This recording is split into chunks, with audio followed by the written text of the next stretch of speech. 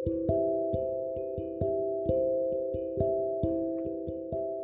الله الرحمن الرحيم. الحمد لله رب العالمين والصلاة والسلام على رسول الله صلى الله عليه وسلم. My dear brothers and sisters, welcome back to the series of Sunnah at the time of Corona. In our last episode, we talked about the importance of repeated wudu, and that's the Sunnah of the Prophet ﷺ, which maintains cleanliness in terms of frequency. But the Prophet ﷺ also tells us about the quality of wudu, that the quality of wudu needs to be done at a high level. And this hadith that I will mention to you, this hadith is highly authentic. It's mentioned in Sahih Abu Dawood, in Nasa'i, in At-Tirmidhi, Ibn Majah, Ibn Khuzaymah, from different paths of authenticating the hadith.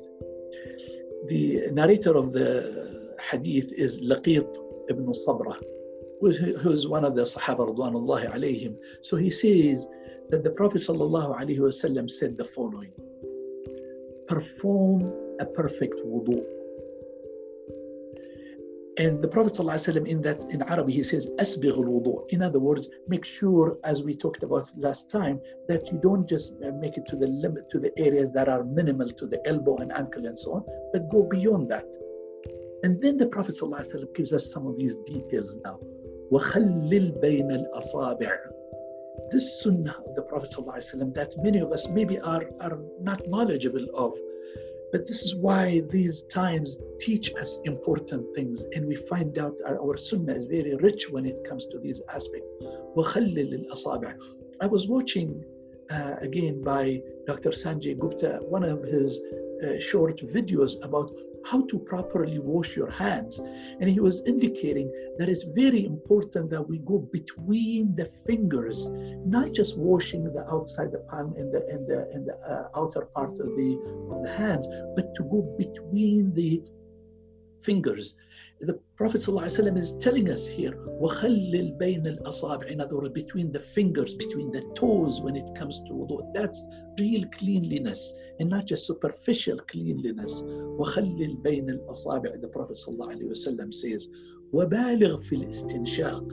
And make sure that you sniff water up well into your nose. Prophet ﷺ, that's very beautiful. That to make sure that we clean our nose, because that could be the source by which different types of pathogens or agents could go into our body and harm us.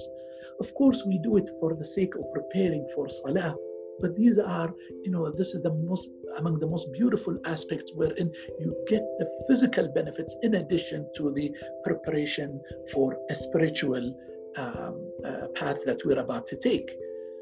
Except, of course, the Prophet ﷺ, and this is where he wants to make sure that we are clear, especially now that we are in Ramadan. The Prophet ﷺ, he says, except if you are in Ramadan, do not, put a lot of water into your nose. In other words, sniff water up, because it might ruin your fasting, which is something very important. So here, the Prophet ﷺ is putting priorities. But outside that, if we're at night, if we are before Fajr, then if we are outside Ramadan, if we're not fasting, this is the way the Prophet ﷺ is teaching us how to do quality wudu. And that puts us again positions us in a place that many others need much of guidance and so on. In our deen, this is part of what we do 5 times a day.